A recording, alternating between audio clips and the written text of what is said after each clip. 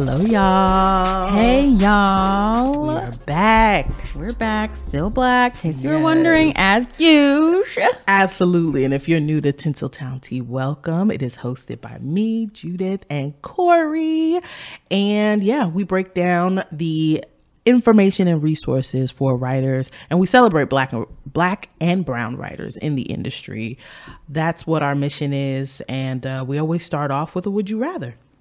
We sure do. Mm-hmm. And today I am going to do one that is absolutely mortifying. Would you rather have to post everything in your search history right now or post the names of everyone you've ever had a crush on? Both of these make me want to jump off a bridge.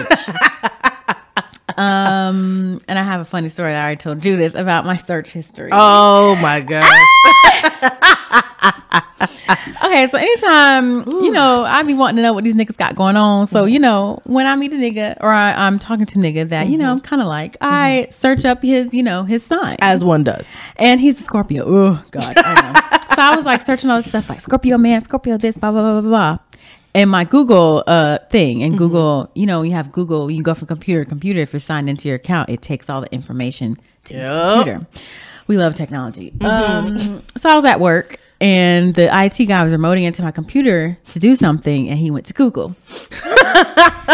And he searched in the Google thing, he searched S. And all the Scorpio man stuff came up. I said, oh, bitch. I said, bitch, I'm about to die. I'm like, okay, maybe he ain't see it. I'm good. I'm Gucci. So you like a Scorpio man, huh? Mind your business, ho. Mind your motherfucking business. If you don't fix my computer, stop playing these games. Fix the damn computer. Do your damn job. Shit. I don't pay you to do that. I don't even pay you, but do your job. I don't even pay you, but go ahead and mind your business. But mind the business that pays you. How about that? How about that? So anyways, yeah. And then that's only the tip of the stuff that I searched. That is so funny. And then also, I just have the weirdest crushes on people that So both of these would expose the fuck out of me. Yeah. So that is very true. I have to think for 2 seconds about which one is worse. Yeah, I do too. I think I would just post the names of everyone I've ever had a crush on. I'm sure I'd miss some people because, like, if you go down like 3rd, 4th grade, like when you get here, I'm like, I don't know, like I don't even know that nigga name. Jonathan Taylor Thomas, probably. Pretty sure I had a crush on him. Yeah, back then we knew first and last name. Yeah. Your whole first, middle, and last name. We were like very thorough. Yeah, but I also feel like I guess that would be like more relatable because everyone's had a crush, like from celebrity to someone like personal in your life. So it's like if I release that, then that's fine. It might. I mean, of course, there's judgment. Like, shoot, I have a crush on Steven Skeet from NPR. I don't know what that nigga look like. It's just his voice, and I trust the information that comes out of his mouth. So. It's fine. Steve Kornacki, Ken Miyamoto. We gon', Oh, I have a picture of Steve and Skeet pulled up. Is he a zaddy? Let's see. Oh, he looks much younger than I thought he would be. Okay, Steve. Yeah, I'm gonna keep that. I'm gonna keep that crush. Okay. Mm-hmm. Yeah, I will probably do that too. Mm-hmm. And then maybe it'll be like to all the. What's it called? To all the boys I love. Oh, yeah. Maybe it'll be that type of situation where they all be like, let's go ahead and write her letter. They'll write me letters. Yeah. And then they'll come seek me out. Yeah. Great. That will have to, because the search, y'all can't see that. I be searching some wild shit. I be searching some wild shit. Y'all, that's going to have, well, somebody already, whatever. Let's move on. That is so funny. I've done that many a times. I'll be like, what's compatible with a Virgo lady? Right. Like, let me see. Just to touch all bases. Right. Oh, Jesus Lord. That was great. All right, on to our Know Better, Do Better. I got it this week, and basically it's just to remind y'all to watch and read everything. You never know where inspiration comes from. Whether it's like a graphic novel or maybe a horror. Even though I'm afraid of horror, I still watch some horror from time to time because you never know what will bring inspiration. And I love to support artists like Jordan Peele or anyone who's outside of the genre that I know. But a lot of times there are themes, there are storylines that can really inspire the work that you do, whether if you're a comedian, especially with your writing comedy, like there's a whole bunch of parodies, right? And in order to do a parody, usually you have to step outside of the genre that you're writing in to make something funny, right? So like you have to watch a whole bunch of different things. Like, for example, I had a sketch idea about Loki because I was obsessed with the show on Marvel. Did I understand everything? No. But I love that show. I love the aesthetic. And I was like, wow, like, what if Loki had to go on Maury to figure out who his daddy is? Because, like, you know, little silly stuff like that. And, you know, for my class, I made it and they were, you know, it was great. So, like, anywhere you can get inspiration, anything, you know, can be funny or sad or whatever, you know what I mean? But you have to be able to be open-minded and see a lot of things and get that inspiration. And honestly, to educate yourself in the industry, you know, who's working on what, you know what I mean? Understanding what artists are working with each other, or, you know, when we look up Deadline and Variety, who's doing what, you know, it's a good, just educational thing to know what's happening in the industry. So yeah.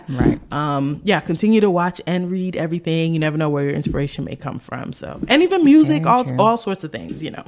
Yep. You never know where inspiration can come from. It literally comes from anywhere. Yep.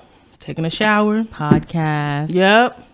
Literally anything. Anything. Looking at a damn flower at the park. Yep. And you're like, ooh, this would be good for a little short film. Like, problem solving for yourself. Like, you never know. You never know. So just stay open as well. Don't be a stank beach. No. Stay open. Yes. All righty. So moving into our news, which we know Garrett loves. Shout out to Garrett.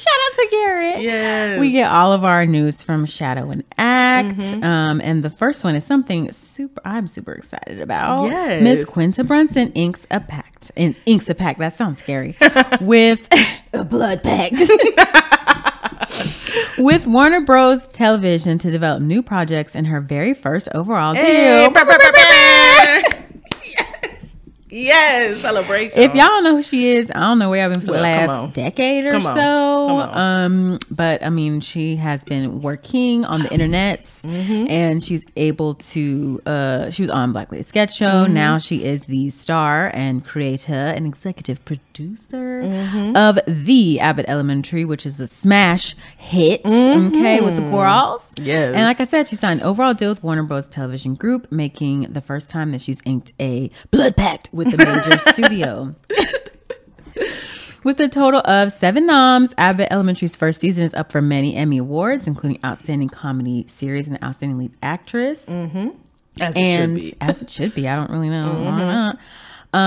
But Shadow and Act, they said that they learned exclusively that the deal is an exclusive multi-year agreement that makes WBTV Quinta's studio home for new TV productions. So she'll develop, create, and produce original content for all platforms, including but not limited to cable channels, HBO Max from Warner Bros. Discovery, and external streaming services. Nice. So that's good. That means she gets to pretty much do whatever she wants on what she wants. Yep.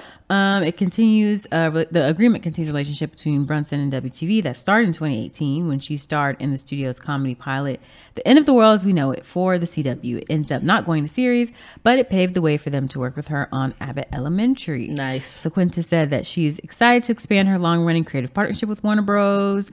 With Abbott as our anchor. I look forward to what we'll create next. And then the TV chairman or group chairman, Channing Dungey, said that Quinta is a tour de force and a powerhouse talent, and we are beyond thrilled to be continuing our partnership with her through this new overall deal.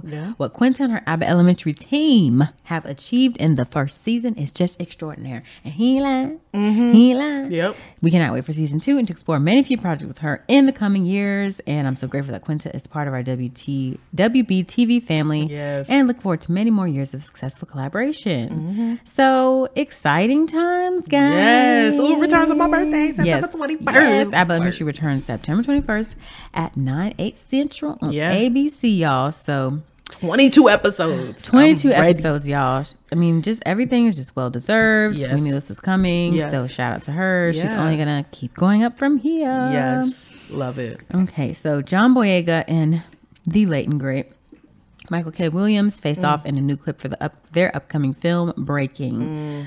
So it's a tense hostage negotiation scene that they face off in the upcoming film, Breaking. It is Michael K. Williams' final film. As you guys know, he passed away last year in September. The film will release nationwide August 26th. So if you want to see the clip, it is on the YouTube. You can just type Breaking, I guess, John Boyega, and you can see it. It looks, I haven't seen it because it looks very tense, and it looks like it'll give me anxiety right now.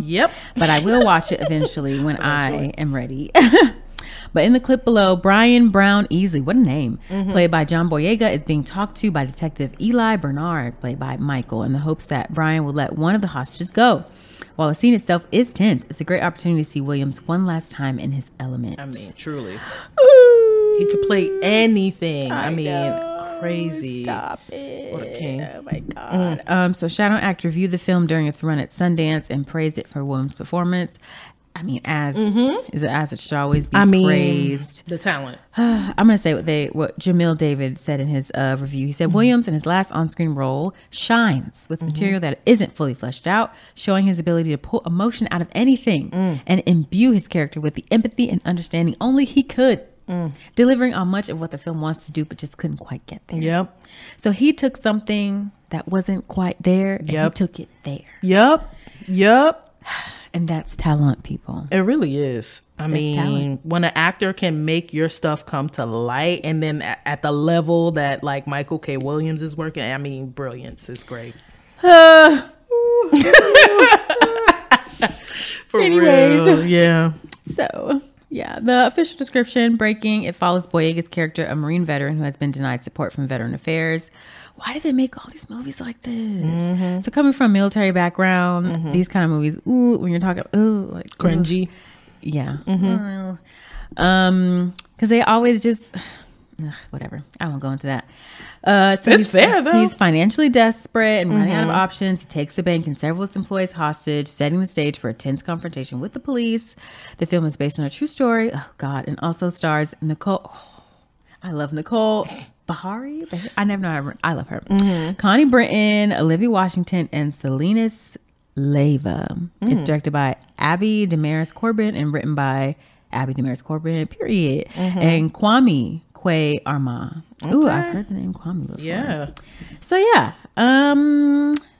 It's gonna be sad. Yeah, from the trailer itself. I watched the trailer. Oh, it looks sad. Intense, yeah. I think they both, I mean, from the trailer, John Boyega and Michael K. Williams give a great performance. I was like, oh my God. But, you know, yeah. I don't know if I'll see it because, you know, the anxiety, like you said. I was like, oh my God. Ooh, Jesus. My nerves. I know, but my spirit. I'm going to be open-minded because, like we said before, you never know where inspiration comes from. So. Right. Ooh. And the cinematography looks dark, which always means it's going to be depressing. But next is something fun, kind of. Halle Berry. It's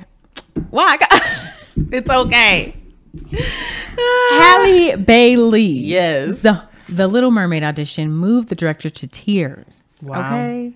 She was able to harness Ariel's passion for wanting to be where the people are. Okay. And wanting to want to see them dancing and walking around on those, what do you call them?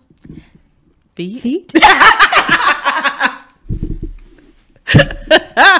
Wow. Black people are exceptional. Yeah, anyways. 100%. So Halle Bailey just revealed a ton of new details about her upcoming roles in The Little Mermaid and The Color Purple. Nearly 15 years after actress Anika Noni. 15. Wow. That timing feels crazy. Timing feels crazy. Literally, my brain is like pulsating right now. Yeah. Okay, so I guess The Princess and Frog came out 15 years ago. That's wild. Breath has stopped. Yeah, and I'm like, and that was the last Black Disney princess that just came out, right? Like 15 years. Oh my gosh. Okay. So nearly 15 years after actress Anika Noni Rose was crowned Disney's first Black princess for y'all, Princess and Frog came out 15 years ago. Right. I'm and even 15 years ago, that was the first Black princess. Right. Guys, Oh, Jesus Christ. Get it together. Jesus. So the grown star is set to portray Ariel in the upcoming Little Mermaid reboot. In a new interview with Variety for their Power of Young Hollywood 2023, Bailey opened up about her barrier-breaking role, sharing the importance of donning Ariel's fins, how she feels to be an inspiration to fans, the physically challenging aspect of the role, and more. So she took on the role of Ariel so little black girls can see themselves as princesses, because we are princesses. Yep. She says, I want the little girl in me and the little girls just like me who are watching to know they're special and that they should be a princess in every single way. That's right. She told Variety, there's no reason that they shouldn't be. That research was something that I needed. And during the interview, she thought back to her younger self and how inspired she would have been. Inspired if the cartoon version of Ariel had been a person of color. She said what that would have done for me, how that would have changed my confidence, my belief in myself, everything. Things that seem so small to everyone else is so big to us. Yep.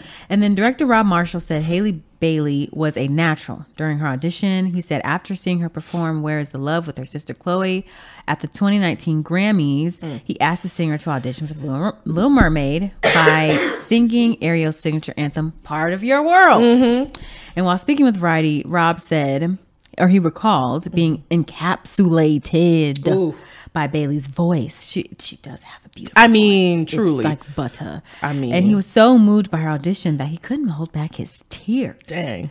He said, when she finished, I was in tears. Because she's so soulful. This nigga went to church. Right. This is what black church is like.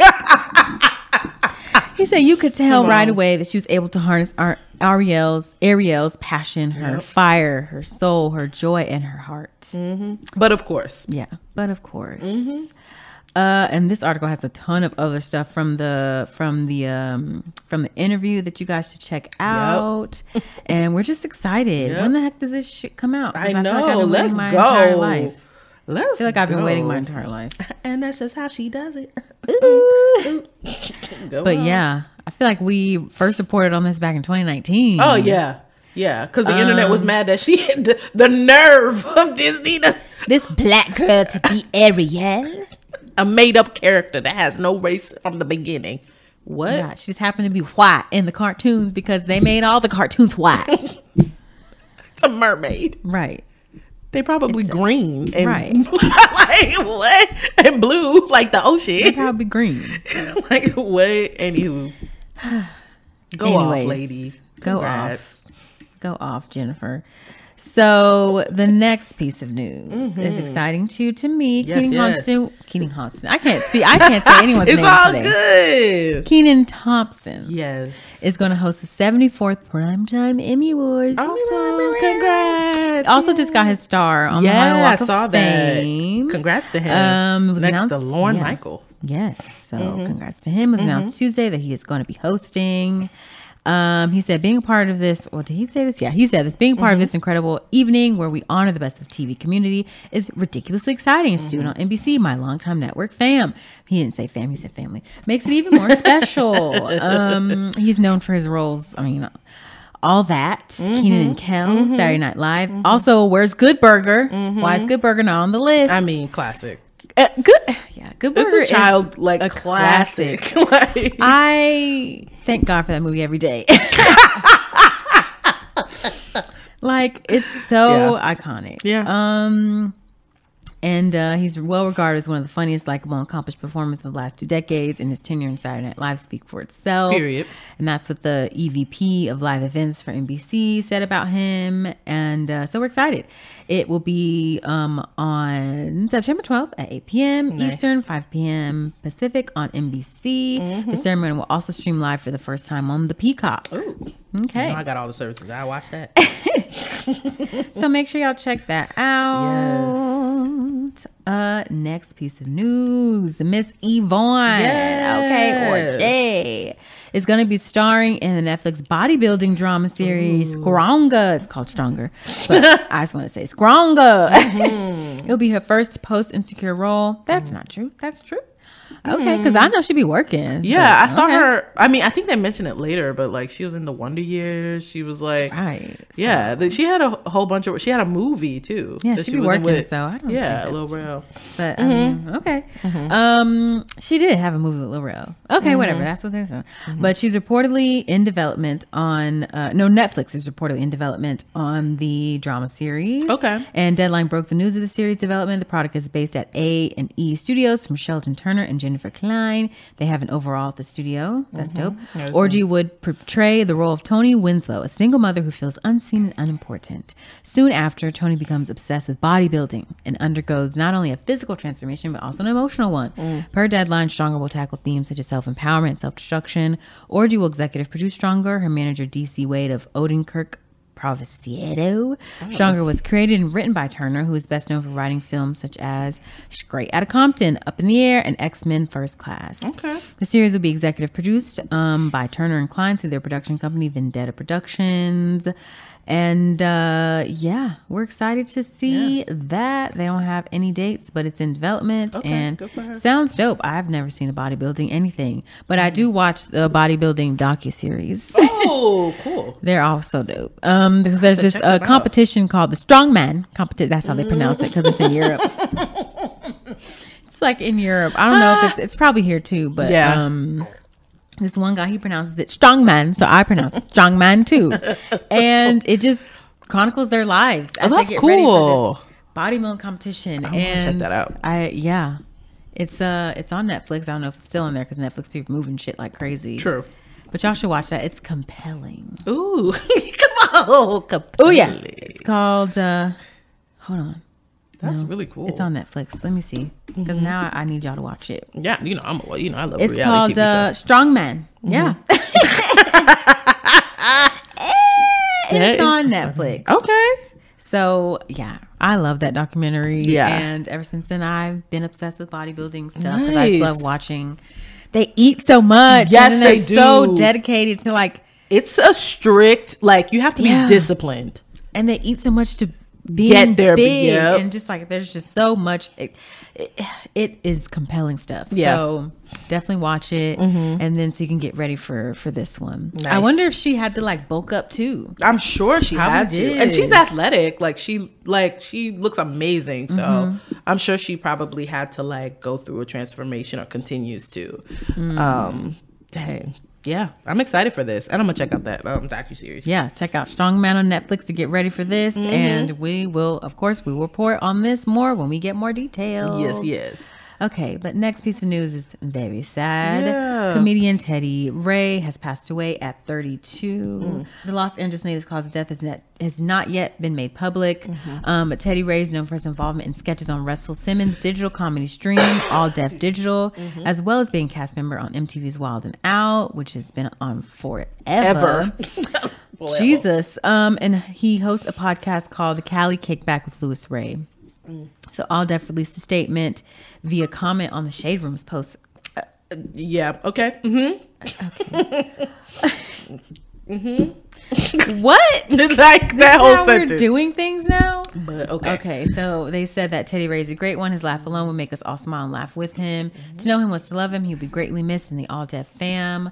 Our deepest condolences and prayers to all friends and family. He recently celebrated his birthday on July 30th. Yep. During which he made his final Instagram post, which is very, very sad. There have been an outpouring of people that are sad about the passing of this young man, and he was young, very young. So it's just always sad to see, the young ones go. Yep. So yeah, rest in peace for sure to Mr. Teddy Ray. And that is the end of our news. Yep. We'll be right back with the main segment, y'all.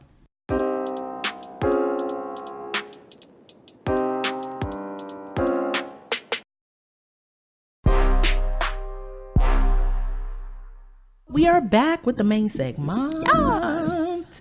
And as you know, we have this running love for Ken Miyamoto from screencraft.org. We love you so much. We're doing heart fingers. Yeah. I don't know what the fuck they're called. Yeah, heart fingers. Much love to you. He's given so much research in terms of research and resources to help screenwriters along the way. And today is no exception. He has an article. Check it out on screencraft.org, but we'll definitely have the link in the description, so you can go straight to it. And Ken has been in the game for a while, child. I'm gonna let me put some respect on his name. He's worked in the film industry for nearly 2 decades. I'm reading this at the bottom of it. And he's been a studio liaison for Sony Studios, and he's a script reader and story analysis for Sony Pictures. He's worked on He has many studio meetings under his belt as a produced screenwriter, meeting with the likes of so many people within the industry, whether it's DreamWorks, Universal, Disney, blah, blah, blah. He has a lot under his belt. He knows what he's talking about. We trust him. And he writes really straightforward, clear, understandable, blogs, and their articles, I should say. And they're really helpful. So this week we're talking about 5 different front end tasks to complete before you start your play, right? Your screenplay. So whether it's a TV pilot, whether it's a feature film or web series, whatever you're doing, this is super helpful to help you outline before you even start writing the script. This spoke to me because I'm very impatient. I just want it done. I just want it done at all costs. And that is not the best approach. When you're trying to make something good, you have to give it the time. You have to give it the development. You have to give it the patience. You have to be willing to mold, change it, correct it. You have to be willing to get feedback. You have to be willing to do a whole bunch of stuff. And here's some 5 things that Ken breaks down to help you get to the space where you can get to the script before you're even writing fade in and out and all that stuff. Right. Because it really, once you build that foundation, it'll really help you along the way in writing your script. And I have a little bit of experience when I'm not being impatient. And it does work out better, I find it. So what you should know, first, he lays out sort of what are the things you should really think about before you start writing and the anticipation into getting into writing. So get the idea in your head and what you want it to play out, right? So don't just be, this is a great idea, I'm just going to start writing. No, think about it for a while. See how it play out. Understand all of the little nooks and crannies before you I'm just going to write it. Know that, you're probably going to have an exciting scene, and see the broad strokes of the story, and you think you're ready to begin. But there's a little bit more work that you have to do, and there's nothing wrong with that, right? So one of the first things that he points out, which is great, is research your concept, world, and subject. In the article it says, research is a critical factor in developing a compelling cinematic story, whether it's studying the world of your fictional character will inhabit or learning everything you can about the real life figure or event you're about to write about, right? So if you're doing a biopic or whatever, some people even hire researchers for that. You know what I mean? And it's important that you do that depending on how big the figure is. If it's a public I guess it's public domain. There's some figures who are so big and known that their information is considered public domain, if that makes sense. Okay. So you have to do a lot of research if you're going to write about their life, right? And you have to understand, depending on what piece of IP you're looking at, who owns the IP? Do you have access to the IP? Do you understand the world to really create it and make it authentic, right? So one example I'll use, we just read about her, Quinta Brunson. She's talked a lot in a whole bunch of panels and writers thing about how she came up with the story. And she talked about growing up and seeing her mother, who was a teacher in the Philadelphia school system, right? So understanding, seeing how they worked and then doing her own research and creating that world, that's why a lot of people have responded, right? I know I've responded because it felt so authentic. Even I didn't go to the school system in Philly. It feels so authentic to how teachers live their lives on a daily basis, that the comedy is the cherry on top, right? It's the thing that like pulls us in, but we know this world. And a lot of us are familiar with school. We've, we've all gone to school, and we understand those teachers that we used to love or hate you know what I mean? We know, and you have to research it and not just think like, oh, I know just because. It's like, no, you have to do research. You have to talk to teachers, get different perspectives as teachers, you know what I mean? Understand their workload, understand their obstacles. That's how we have even episodes where they're highlighting the fact that teachers have to make videos to get some of the supplies that they need on the list for the students, right? If you're not a teacher, you might not even know that a lot of teachers have to do that, right? So you have to make sure you research, and also understanding, like Ken points out a really good point, and a common mistake is that one of the worst and most common things that happen to novice screenwriters who don't research their concept is that they're going into an entire script, they write it, and then they discover that Hollywood has already greenlit and produced one of those, right?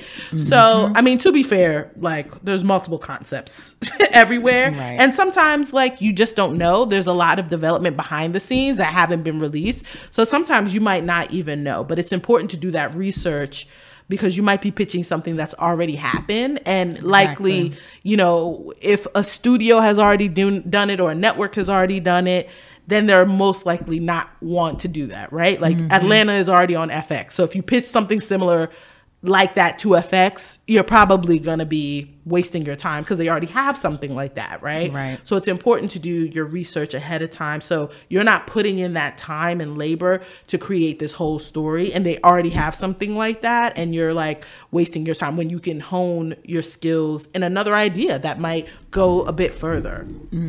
So research is key, making the world authentic, and then also understanding where you can pitch it and put it and make it and all that stuff. Yeah, definitely. I always spend a couple months before I start writing, just learning, getting everything together.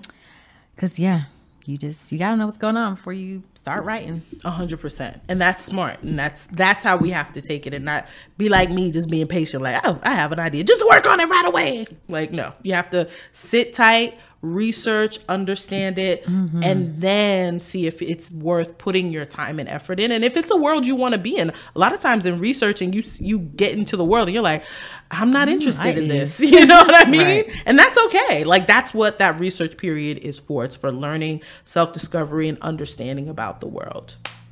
All right, the next thing that Ken points out is to find the perfect title. So he says, now it's time to give your project some identity. A new screenplay is like your baby. You need to nurture it, feed it, and let it grow. And that process starts by naming it. Some will say that the screenplay title doesn't matter because it's likely going to be changed down the line anyway. There is some truth to that, but if your script gets into the industry hands, the title could go through a number of variations based on the marketing and creative input from many individuals. However, the title is a weapon in your literary and cinematic arsenal that you use to draw attention to your work. So it's important that, you do have a good, catchy title, one that like really points to what your project will be. And depending on what genre it is, people know kind of what they can expect, but have fun and be creative with it, Sometimes it's just straightforward, like Atlanta. You know what I mean? Like, it's niggas in Atlanta. Yeah, it's just that, or it can be, pointing to something and dedicating it again to Quinta Brunson. Abbott Elementary is named, Abbott is her favorite teacher who like really inspired her. So she named it Abbott Elementary, but we know it's about a school. We know we're going to be in that world. It's just straightforward. So yeah, think of fun, cool titles. Some are, Black Lady Sketch Show. I mean, what? Like, what else? It's going to be a whole bunch of black ladies making sketches for you hoes. Like, that's hilarious. Like, simple, straight to the point. You don't have to get, too crazy, but you have to be able to at least identify what your show is. It helps to know the genre, and it helps to really, put your screenplay or script on the path that you want it to be. It's defining what you're about to do. So It's helpful. All right. So the next thing that Ken points out, create the perfect log line. And I know he was really probably, even though he doesn't know me, I feel like he was like, this one's for Judith. I hate log lines. They're not easy. they are not easy. And child, why have I seen log lines that are paragraphs? And I'm like, why y'all see, I was told 1 to 2 sentences, like 2 right. maybe, but like right. y'all will be submitting dissertations and call it a log line. I'm like, wait a minute. Like, I ain't trying to read all that. I'm not trying to read all that. And then somebody had the nerve to green light. I'm like, wait a minute now. Wait a minute. But you know what? We're gonna listen to what Ken says. All right. So he says, wait, don't you do this after you write the script when you start to make it? And he said, absolutely not. Strongly suggest developing and writing a log line before you type fade in to start writing your play. And here's why. When writing a play, you want to work out from the core concept and story to additional plot points, character arcs, twists, turns, reveals, supporting characters, etc. You never want to work from the outside to the in, right? So the log line is the core concept of your script. If you don't have the core idea laid out in a simple log line form to begin with, you're going to get lost during the writing process. I'm just going to read that again. If you don't have the core idea laid out in a simple log line form to begin with, you're going to get lost during the writing process. So basically, a log line captures the spirit of your story. So he gave an example of a log line, right? When a killer shark unleashes chaos on a beach community, a local sheriff, a marine biologist, and an old seafarer must hunt the beast down before it kills it again. Right? Poor shark. Right. So we kind of already know, like, he lays it out. This is the soul of the movie Jaws, right? And when you know your log line, you know where to start, you know where it's set, what the central conflict is, and who or what the threat is, right? So you know all of that from the sentence. You don't need all the details, but you know what's about to happen in your movie, in your pilot, in your show. You know what's about to happen. And it's important that you synthesize that not only for other people, so when an executive or a producer, whoever is reading it, knows what you're doing, but also for you. You know, a lot of time, I know for me, I will, like, even if I do an outline, I'll say, oh, this might be fun to put in there. I'm going to put it in there. And it's like, that has nothing to do with what are you doing? It's like, that has nothing to do with the story, the conflict, who and what. Why are you doing this? Just because it's a funny idea. No. And the log line is to help you stay focused so you can continue to write your story in a focused way and structure it in a way that people can follow along with you. And it makes it easier to write, honestly. Right. So, yeah. Check that out. Great advice. Thank you, Ken. All right. So next, story and character development. Ooh, my favorite. This is my favorite thing ever. Yes. So Ken says you don't want to do too much development and break down your story and character arcs from A to Z and everything in between. But you also don't want to just go and wing it as you write. So story and character development are essential front-end work. All professionals do it. So why is it important to implement? Here's why. So different like script writers do more or less, but these are some 3 things that you should like be familiar with to help you organize your story, right? You have outlines, you have beat sheets, and you have a synopsis. And once you're like, I mean, in a professional sense, like you hand in these different things to executives so that they can follow the story. Rip it to shreds. But also there's no surprises, right? Like everyone knows where the story is going, how you want to shape it, what kind of characters you want, what points you want your main characters to hit, where you want them to be, how they're going to solve the conflict or not solve it if it's a good drama. But yeah, that's where you sort of put everything together. Also, Ken says an outline, beat sheet, and synopsis allows the writer to construct a general list of sequential scenes and moments in the order that will be written within the screenplay. They essentially act as early development blueprints for how you plan to assemble the scenes within your screenplay. So this is basically a map. It's a roadmap of what your story will come to be. Yeah, and these are great tools to keep you on track.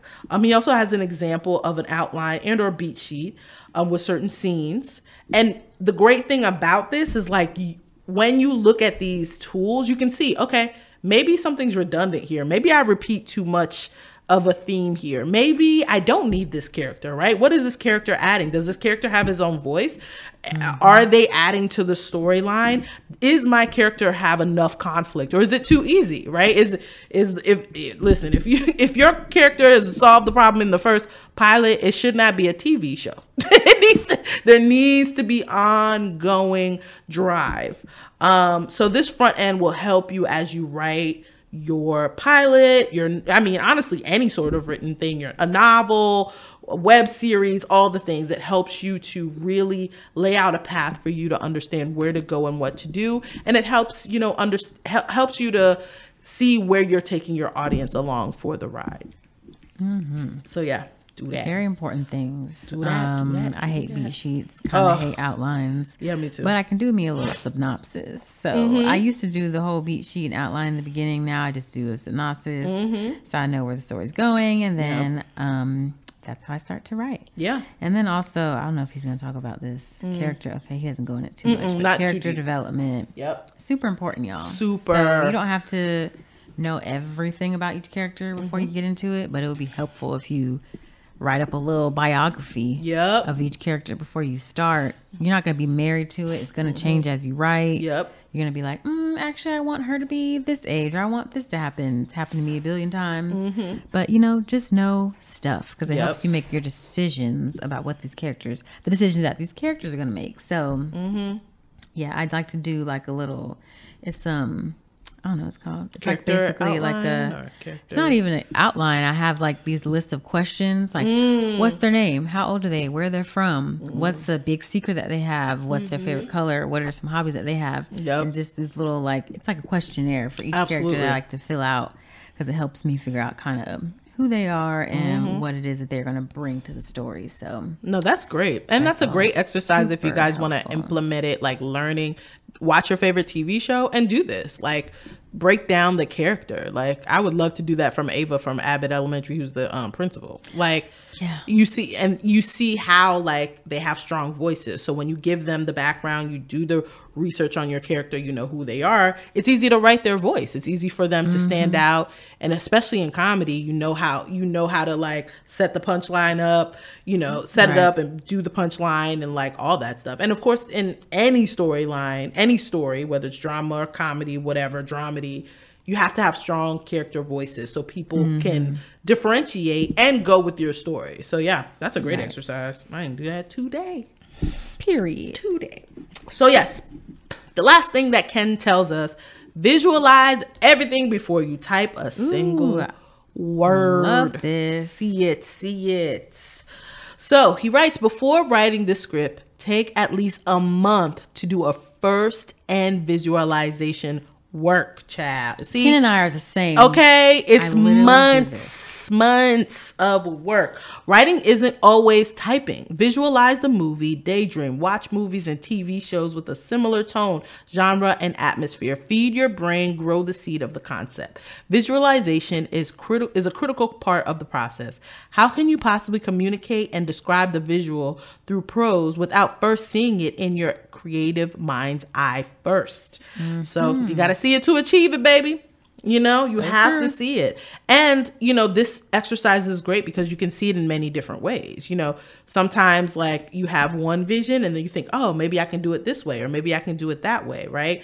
You start to like see it differently, or it becomes stronger and solidified in your mind, giving you more like confidence to be like, okay, I have a strong vision. I know what I want to write down.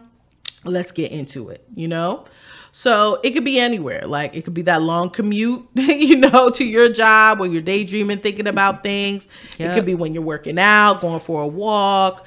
Anytime you think about what you see, what you want visually on the screenplay, visually on the television, because we are working in a visual medium. So you have to really see your vision and also see if they're compelling visually, right? There are some shows with some different tones and to be fair, you have to catch people's audience, right? So is your opening scene going to like grab the audience so that they watch your show, whether it's a comedy or whether it's a drama or action or whatever it may be?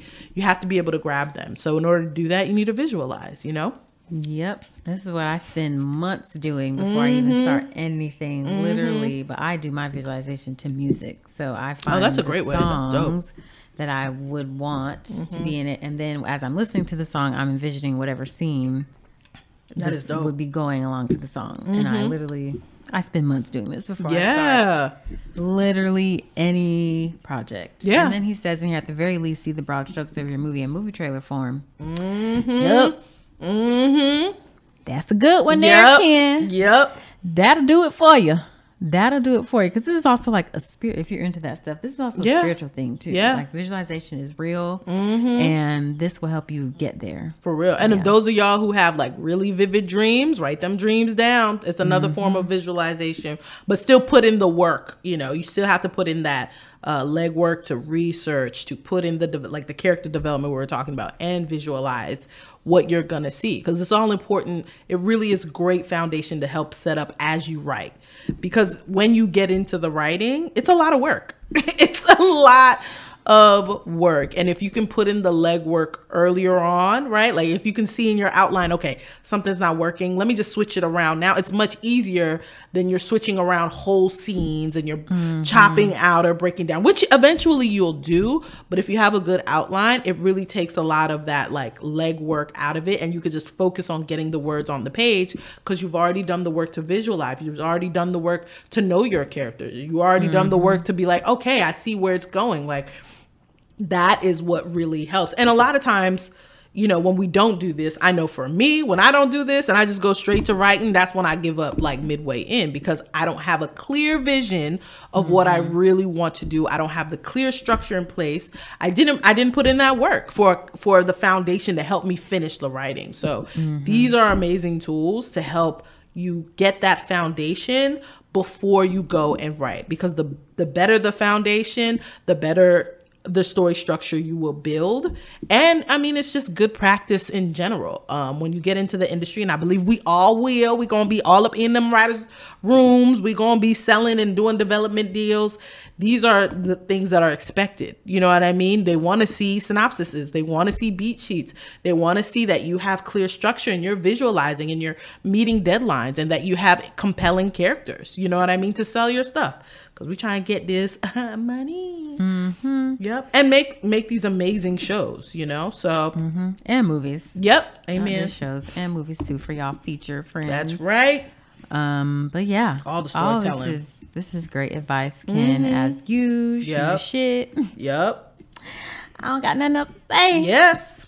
I don't got nothing. Keep doing it, Ken, because we love you, child. We do love you. And also, guys, check out Screencraft. Such a wealth of info on there. Yes. Like I said, we're gonna have the article in the description, but they have all the stuff. They have. Yep. You can get coverage. They have ebooks and e-courses. They even have contests, writing software. Yep. They have contests. There's things. Yep. There's some things that you can get off of Screencraft, so make sure you're checking them out. Yes. All right, and then we'll go straight into our niggas you should know. Yes. So I have Mr. John Boyega.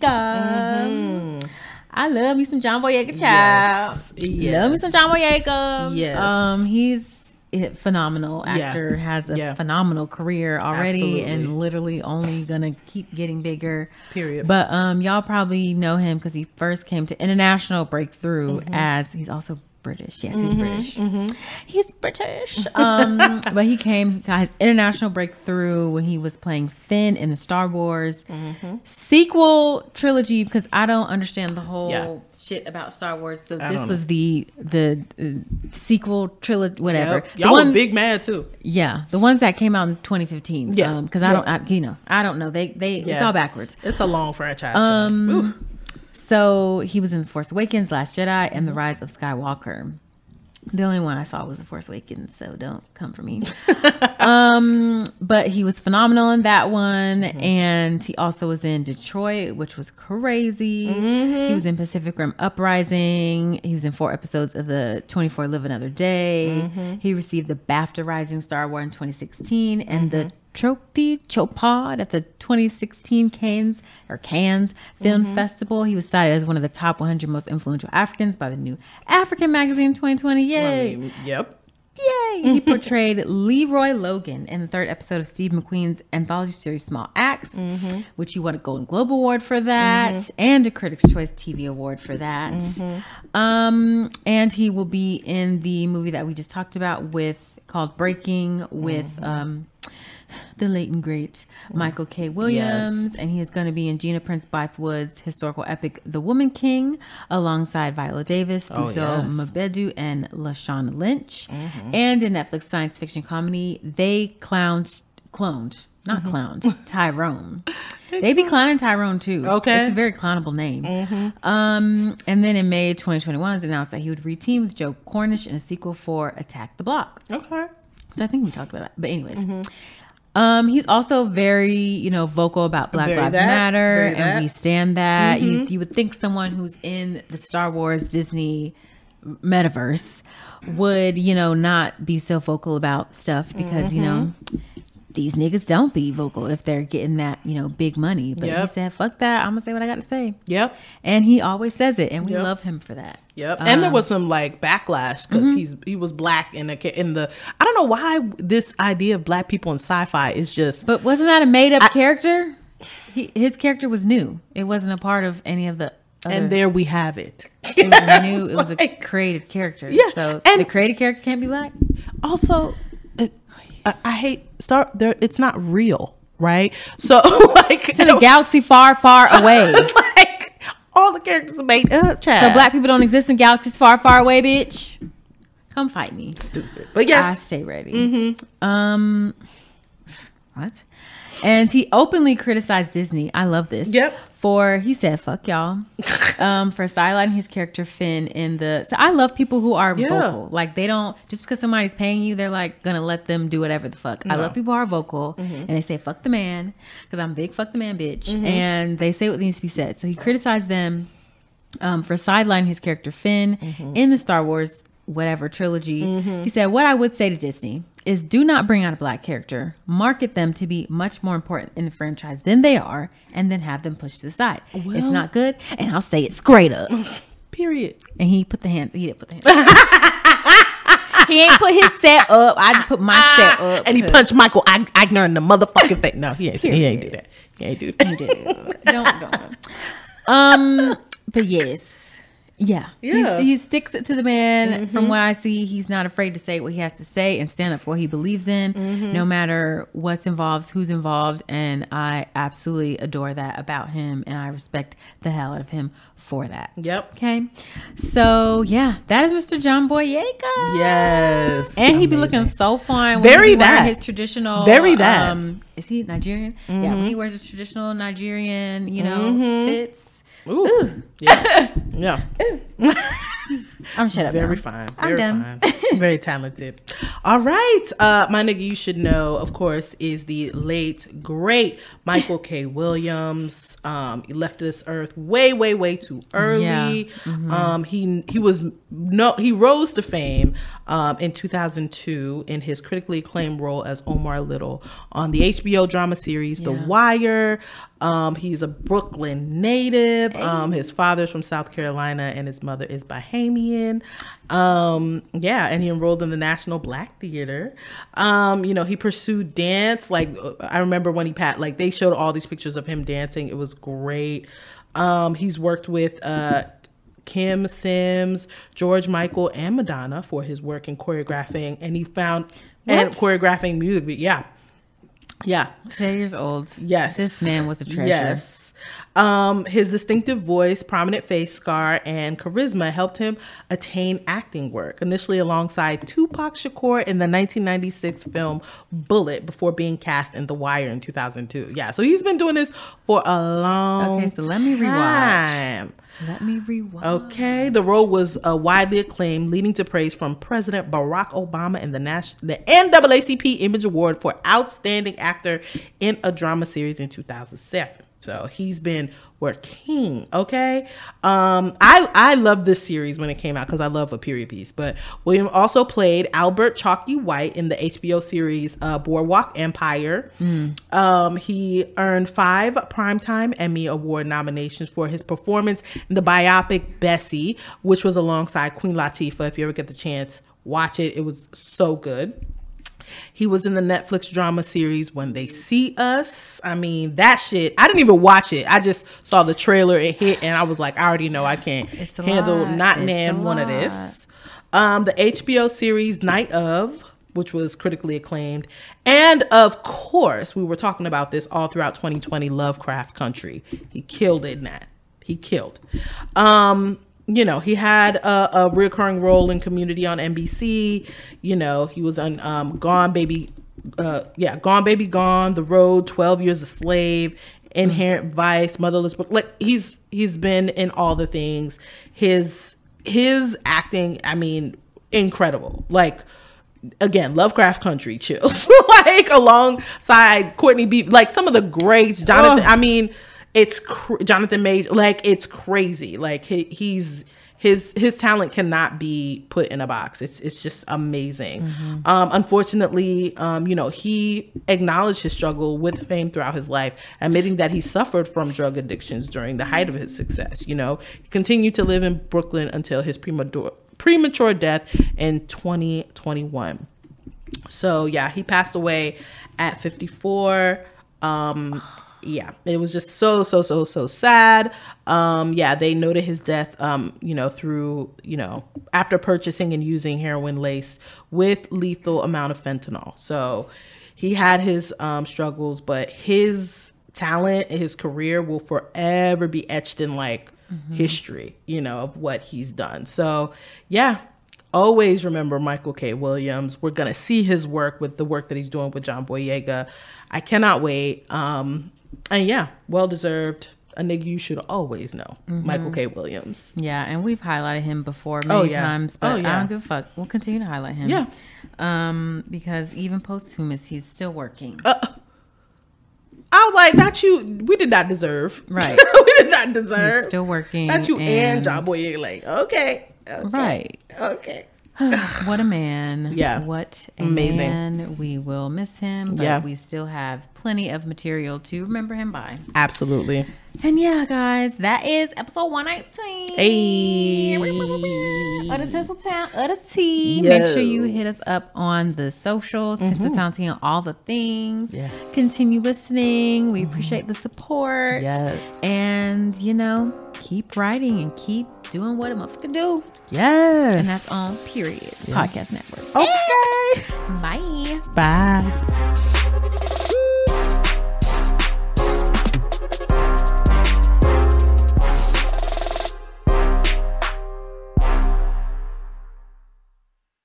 And that's on Period Network.